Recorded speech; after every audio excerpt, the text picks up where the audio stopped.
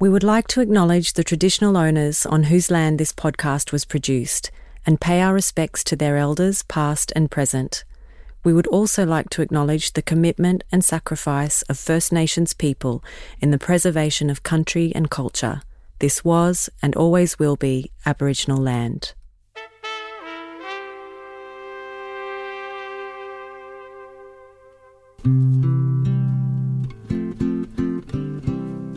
Welcome to Creative Responders in Conversation. I'm Scotia Monkovich from the Creative Recovery Network, and this is our monthly interview series where we hear from creative leaders, disaster management experts, artists and community members who are strengthening disaster through creativity. Today I'm pleased to share with you my conversation with Kerry Jones from the Australian Centre for Social Innovation, or TAXI as it's known. I had the chance to sit with Kerry whilst she was in Meanjin, Brisbane, recently for the Australian Disaster Resilience Conference. The theme for this year's conference was Resilience Reimagined, and Kerry was here to present the program of work she has been leading at TAXI that is enabling communities to lead their own disaster response systems through a model of engagement called Now, Future, How. This work is built around the philosophy that when it comes to building resilient communities, the answers lie within the communities themselves. I'm really interested to hear more about this model and the way it is designed to set communities up for success in approaching collective decision-making and leading their own change. Please enjoy my conversation with Kerry Jones. Welcome to Creative Responders, Kerry. Thank you. I begin by acknowledging that we're sitting actually face-to-face today, which is a real pleasure in conversations we're normally online. So nice to see you in presence. And we're on the country of the Yarrawattuwal people here in Meanjin, Brisbane. And we acknowledge their elders past and present, and interestingly met a few of the new future leaders. So such a great pleasure to have them as part of this conference, which we are together here in Meanjin. So you're here for that conference, the Australian Disaster Resilience Conference, where you presented yesterday in your role as Director of Systems Initiatives at the Australian Centre for Social Innovation, or TAXI, as we'll refer to it. I'd love to get into the details of the work you presented yesterday, but before we do that, for listeners who may not be familiar with the work of TAXI, can you tell us a bit about the organisation and how you came to be part of this great work? Yeah. So we're a team of people that come from all sorts of backgrounds and disciplines. And as an organisation, our focus is to bring people, community, organisations, policymakers, philanthropists together to really tackle the tough social challenges we face as a society, and to really think about but also take actions towards the futures we really want.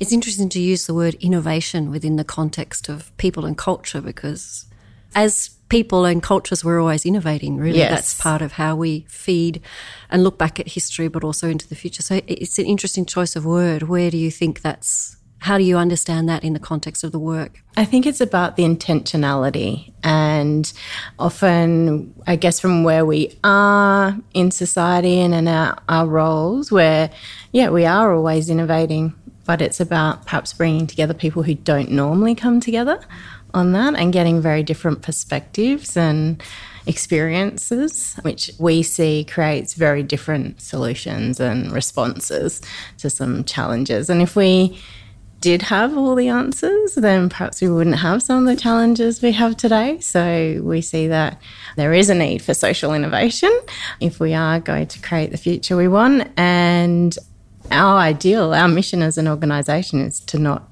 have to exist. That would be our ideal, but currently with where we're at, especially in Australia, we've got a role to play.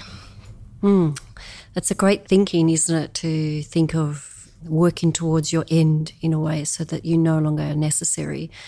That's really the basis of community arts cultural development practice. We're there to support or hold or care for communities until we're not needed, because the power and the capacity or capabilities are grown in that process for people to continue on their own pathways. That's right.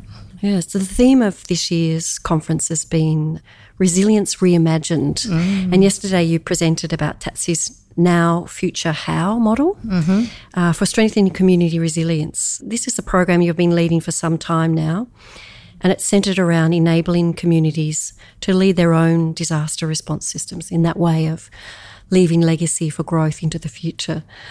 Can you describe a bit about the background of the project and how this as an initiative came about? Yeah, so we have been working with communities on a range of areas, but there was a philanthropist, Paul Ramsey Foundation, and their partners who really wanted to do something genuinely helpful in response to the 2019-20 bushfires. Can I ask what you mean by genuinely helpful? Well, they paused. They didn't just give relief funds. They wanted to understand for the longer term, how do we need to come off alongside community to help them lead their own change? That's where they were coming from. And so they brought a range of partners together. And so we worked with them to connect out to community and understand what was happening at that time, what was working and what wasn't, and what was it they were going to need for the longer term. And that's how the Now Future How model started to develop. And that led to Paul Ramsey Foundation setting up an initiative called Fire to Flourish. So the work you've been doing, like where was the trajectory for you into it? Me personally? Yes. Well, I've been working with Taxi for nearly 10 years now, and a range of the work that I've led has been looking at not just services and solutions, but what does it mean to really change the root causes of what's going on or getting in the way. And so I've been doing a lot of work with community, particularly in mental health and community-led responses to mental health. So that was part of what brought me to it. So I was pulled into the work because of that. Also, I personally went through, our little village had to evacuate through the 2019-20 bushfires. So that first-hand experience. Lived experience gives you a very different insight, doesn't it? Very different insight, yes. So the work you've been doing in these communities, can you step us through that on-ground community engagement looks like and how the Now Future How model and how that has evolved as a result of this work? Yeah, look, it certainly came about by one of the things we sought to do first to understand what was really needed was to find the leaders that don't normally come forward first. And so we spoke to people in communities that have been affected by the bushfires and said, who are you seeing that is taking different responses and working really hard for your community's recovery? And so we actually connected out, I guess we would call it the unusual suspects, the people that people don't normally go to, who are, as you described earlier on in the introduction, in response, innovating as they go. And so we wanted to learn about what it took for them to be able to do that and what were the barriers they were facing. And we worked with them to host conversations in their community. And it's their input that helps shape this really important work of story, and that the stories of now and like really looking at the strengths. What was the good things that were happening? Because often there's a big focus in recovery efforts on what's missing, what's not working. But what was working? How could more of that happen? So that opportunity to really understand where are we now and our own potential as a community.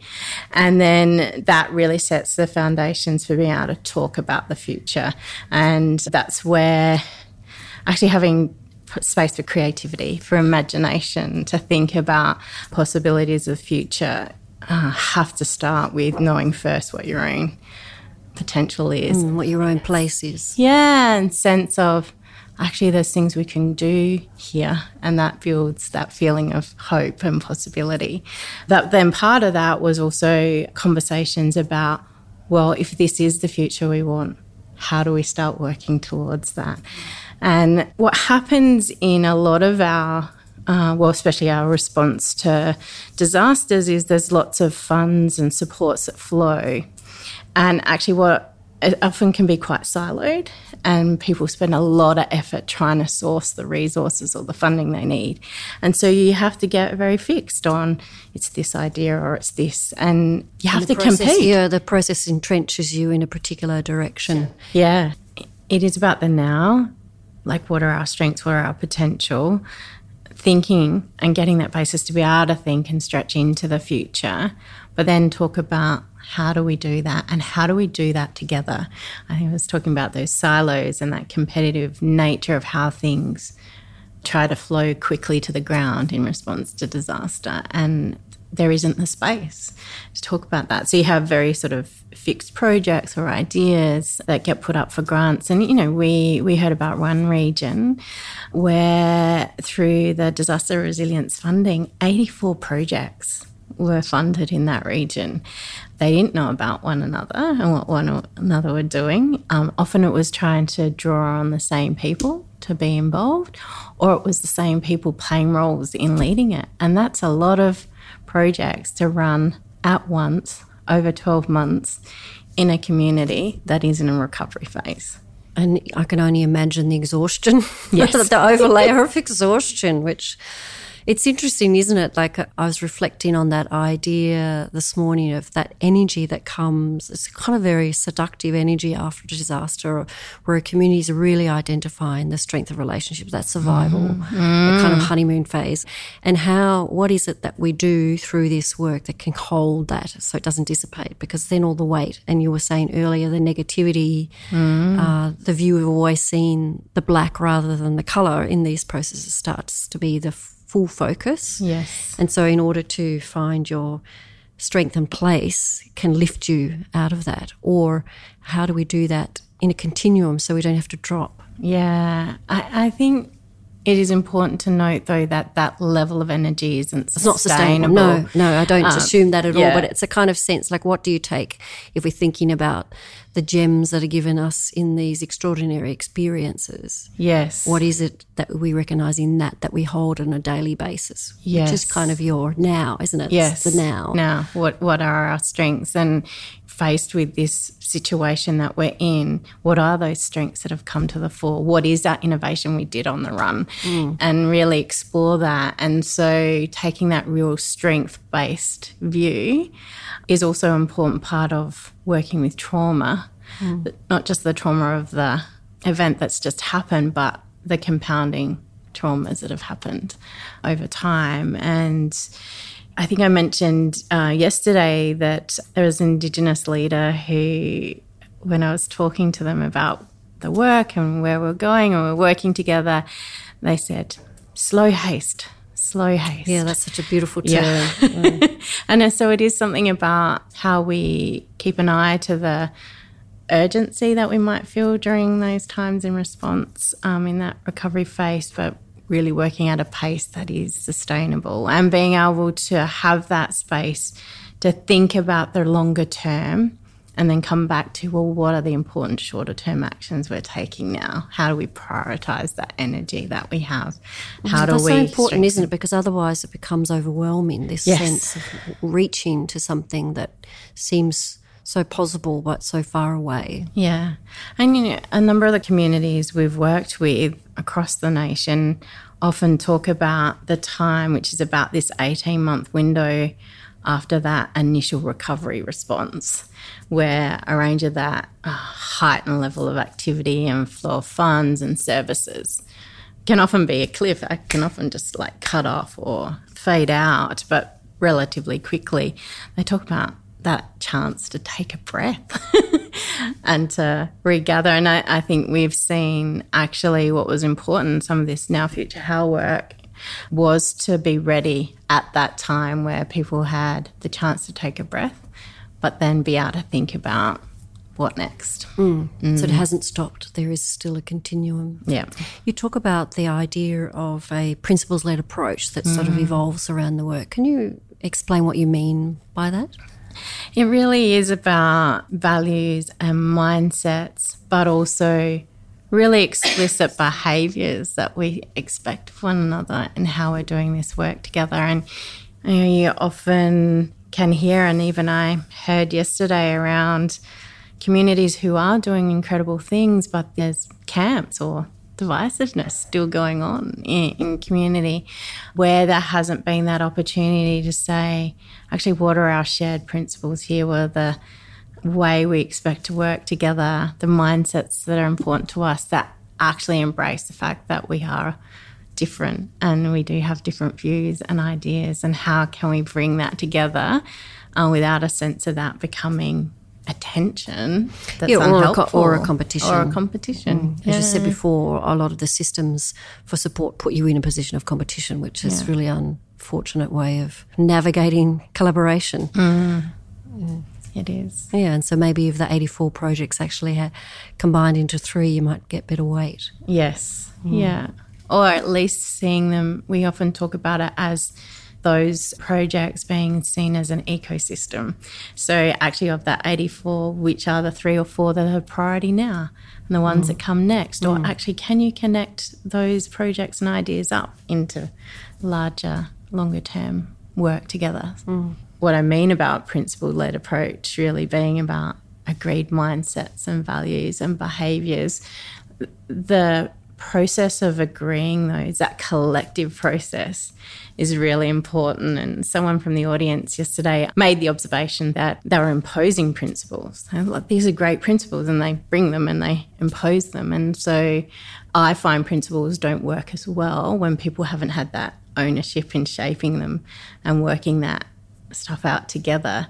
And when you do it together and you see the different views and perspectives and you come to the things that you're going to agree on, they become really important tools for decision making, for problem solving, for actually safely saying, you know what, that wasn't in line with well, what they become we've the agreed. touchstone for everyone, don't they? They do become the touchstone for everyone. It's really critical.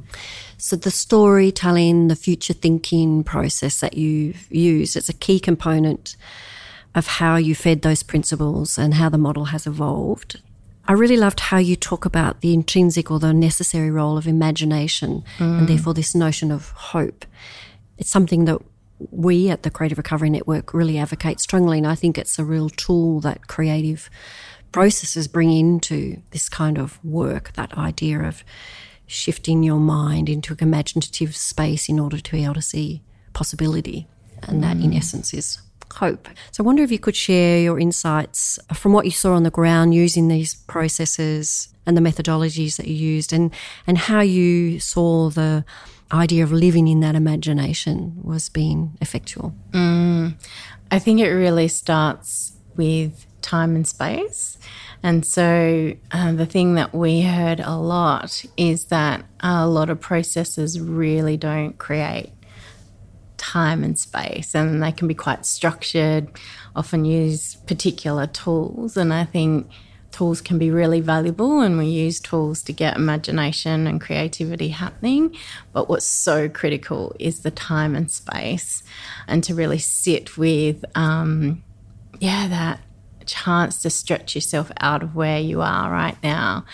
And often there's permission giving that goes on for yourself, and even you can help one another, like permission to just be a bit more playful, or it's okay to let go of that thing that you've been advocating for the last 10 years and just, let's play with that over here. Or, I saw a group, I love this, where someone put their idea on the table and gave the whole group permission to pull it apart, rearrange it, make it something else, add things to it. And that was just so powerful for that group. And and then everyone started putting their ideas on the table once they saw that experience, and it took someone in the group to say, you know what, I'm going to step into the bravery. Yeah, well, I was about to say it's a very brave action, isn't it? And it's interesting because I think one of the challenges that face us in the future, but particularly in the disaster management sector, is capacity to be brave like that and to trust each other to hold our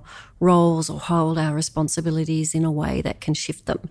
And if we don't have those safe places where people can be vulnerable, it's going to be very hard to shift the systems that we have that are, we realise, not really functional, certainly not going to be functional into the future. Yes. And that sounds to me like your framework, Now, Future, How, is trying to set up safe places for people to reimagine Can you talk a bit about that? Because I think it's a really important tool. Like, how do we start to offer those spaces, particularly for the diversity of people who are involved in disaster management that have very distinct roles that are pretty unmanageable now? Yeah. And I think the key is that those safe spaces, it doesn't have to be all people coming into a workshop together. That's one way, and it could be part of a suite of ways. When we get to that space where people have that bravery for that imagination and creativity, a really important part of the now stage is to go out and listen quite differently to your community. And so I think that opportunity to go and sit in spaces and build that trust with others and also with the people that you're coming back together with. So all that trust building then leads to that opportunity to do what I described before about the idea put on the table in a workshop, but for people to go back out to the people they've been listening to and explore ideas with them and get into creative so when you say listening, like on the front porch, listening quite differently, is that what you mean? Like, yes, how do you because that's a term, like listening quite differently. What does that mean? Yeah, so it means going and knowing what you think about things and being able to put that in the background and having ways to have discussions and ask questions that mean you discover new things, and to sit and really let people talk rather than a sense of we have to get to an outcome here or a purpose here, that our dear colleague Auntie Vicky Charles often talks about the role of yarning in Indigenous culture. And she says, what you need to do is go and have a yarn, but with a purpose, and that purpose is connecting, learning, understanding, building trust. And then that's going to get us towards the things we might do together. But you start there. Yeah, and going back to what you said earlier, the value or the true investment of time to enable that to happen. Yes. It's a challenge, isn't it? Like, when I think about that in the big picture, and maybe it's an interesting question to ask in terms of where you feel in this work is heading, because how long has it been rolling out? It's been... Well, the first conversations were happening probably 4 to 5 months after the bushfires. So we're kind of sitting in a time, it's a little like people will maybe having that breathing space now, maybe. But also there's this sense of impending stress in our time because we have an unstable future ahead. We can't really predict where we're going, and certainly some of those communities are feeling that new seasonal weight approaching in a very quick fashion. So we have the necessity of time, but we're very time poor in terms of our future projections. So how is that being managed in the project and the thinking about future directions? Yeah, it comes a little bit back to that slow haste concept. So like the next layer of that is it can feel like it's taking a long time in that trust and early stage, but actually that helps things that come later move quicker. And so what we tend to do in our more white construct of how the world works is we put urgency and pace up front. And actually what we can learn deeply from our Indigenous colleagues is if you do that slow starting pace, then things will flow. And they'll be more efficient. In, white language, they'll be more efficient, they'll be more effective. The energy will go into the right places because you've done that slower work and deeper work up front. And your creative juices are flowing. I know that you're working a lot with the First Nations communities of the countries that you're working on. There's a lot of referencing always around this notion of healing country, healing self, or that deep connection of health and trauma and well-being that sits within a bigger picture, really. And you referred to ecologies before. It's a kind of a broader sense of how we sit into an ecology rather than something that's very centralised to the human. So how is that feeding in your work, or how do you see that shaping the practice that you're developing? One of the principles or philosophies by which the Now Future How model works is around connection to country and seeing country as a participant. So it really starts to lift out from the human into the greater. that there is actually participation in country. I saw that beautifully through two ways, which I mentioned yesterday, both online and in person. And the online, it was during COVID time, and the people who were coming together, they would all acknowledge the countries they were coming from, but what they'd noticed about that country that day. And the Indigenous people in that group would then build on that with story about that country. And so people started to learn things from country, even though they were in an online environment. And that really shaped the ideas, the things they prioritised, the relationships they then went out and built in their community. And then I saw it also in person, group who'd been working together over 3 months, and every time they came together for their intensive work, they would spend a whole hour on country, and people from that country would guide them. Sometimes it was silent. They'd point things out, they'd tell stories, and people really got a deep understanding about that country's spirit and what it brings, and thinking about that in what it was that they were going to do together. So, yeah, I think that we can't be a resilient society or a resilient community without that deep connection between Indigenous people, non-Indigenous people, and to really learn from the countries we have the privilege to live on. And so where do you see it heading? Where are these communities going in this next phase of the work? Part of the Now Future How model is helping people, I guess, see that it's not just a plan now. Yes. And that we'd call it adaptive. Like, plans change and evolve, and they need to with everything new that we learn or context that changes around us, whatever that next disruption is going to be that's happening in our community.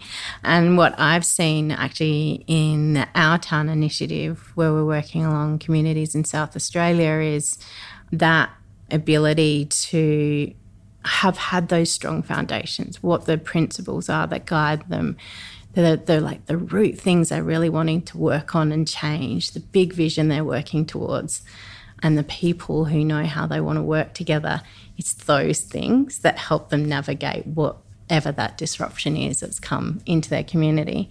And the recent floods in the Murray, the Riverland, is certainly, we've seen those communities respond quite differently to that recent disruption because of that work that they've been doing together. So, yeah, I guess that's where I see it heading, and that what I see in those communities who've done these processes is they're being able to say more clearly to others who want to come in and help, or are coming in to respond, or wanting to help with new knowledge, that they're able to say where they stand and how they want to work and what they already know and what's going to be valuable to them.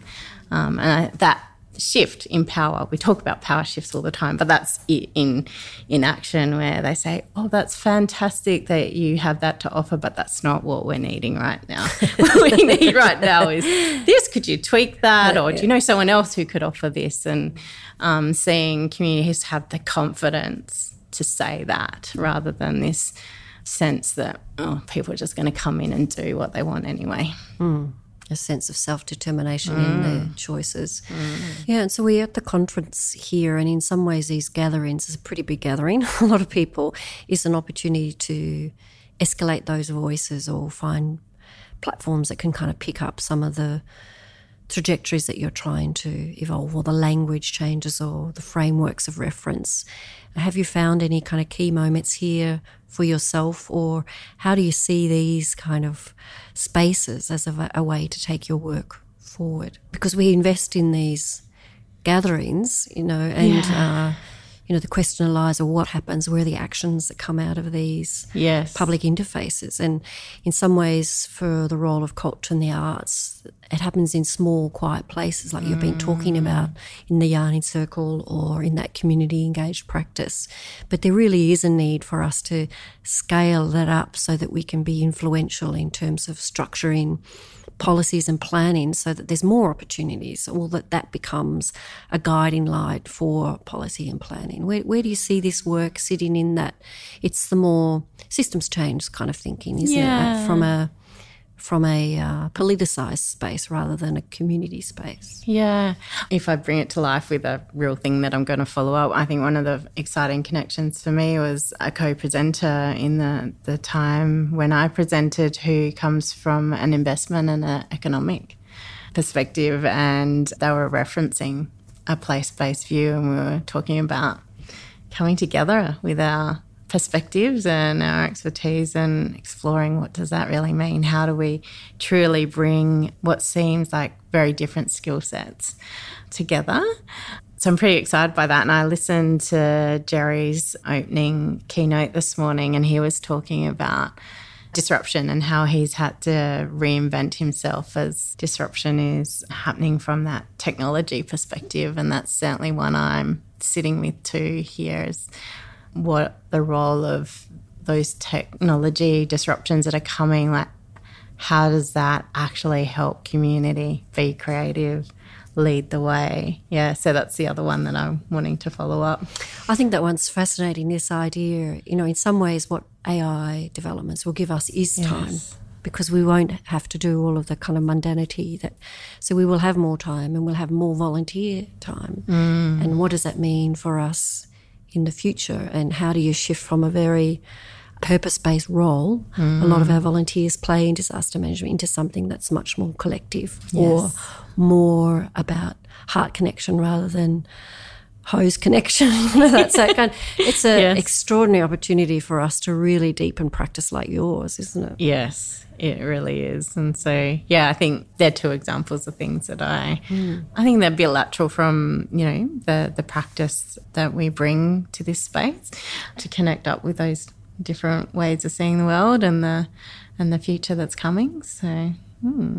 So for you as a practitioner, there's such a privilege to work in this space, isn't it? What do you feel that you've grown for yourself in this development? Yeah, well, that's a big question. It is a big question. Look, in lots of ways, I think, work in an organisation dedicated to social innovation, people looking at ways and tools and possibilities and language changes. One of the greatest things for me is the grounding and humbling I've experienced working alongside community. And I love the moments where people say, I know you think that, but actually this is what I'm experiencing right now. So you think I'm feeling this way, but I feel this way. Don't make presumptions on my behalf. Yeah. And, and it doesn't matter if you're a practitioner in this space, it's being able to be humble enough for those moments and to shift and change your assumptions alongside people too. The other thing for me that's been really significant in this work is the privilege and the learning I've had around what it means to be a real ally in working with Indigenous people and community. And I've learned about really supporting Indigenous leaders to lead for all community, not just for Indigenous community, and the challenges of that and how hard it is, when to step away, when you think you're being a good ally and being able to hear the feedback that actually when you stood up against that bit of racism, actually you took my voice away. It was my role to do that. So to really learn from those moments. And so that's been a huge privilege for me. And in closing, just really acknowledge the people and the communities that we've had the privilege to work alongside, to learn from, to help contribute to the work that they're doing. And we wouldn't be having this conversation if it wasn't for their welcoming, their challenge and their storytelling and excitement around what they've achieved, that we get to talk about that today. Thank you. And thank you for sharing the richness of those sharings and those stories. Thank you very much. It's been a privilege to have a conversation today.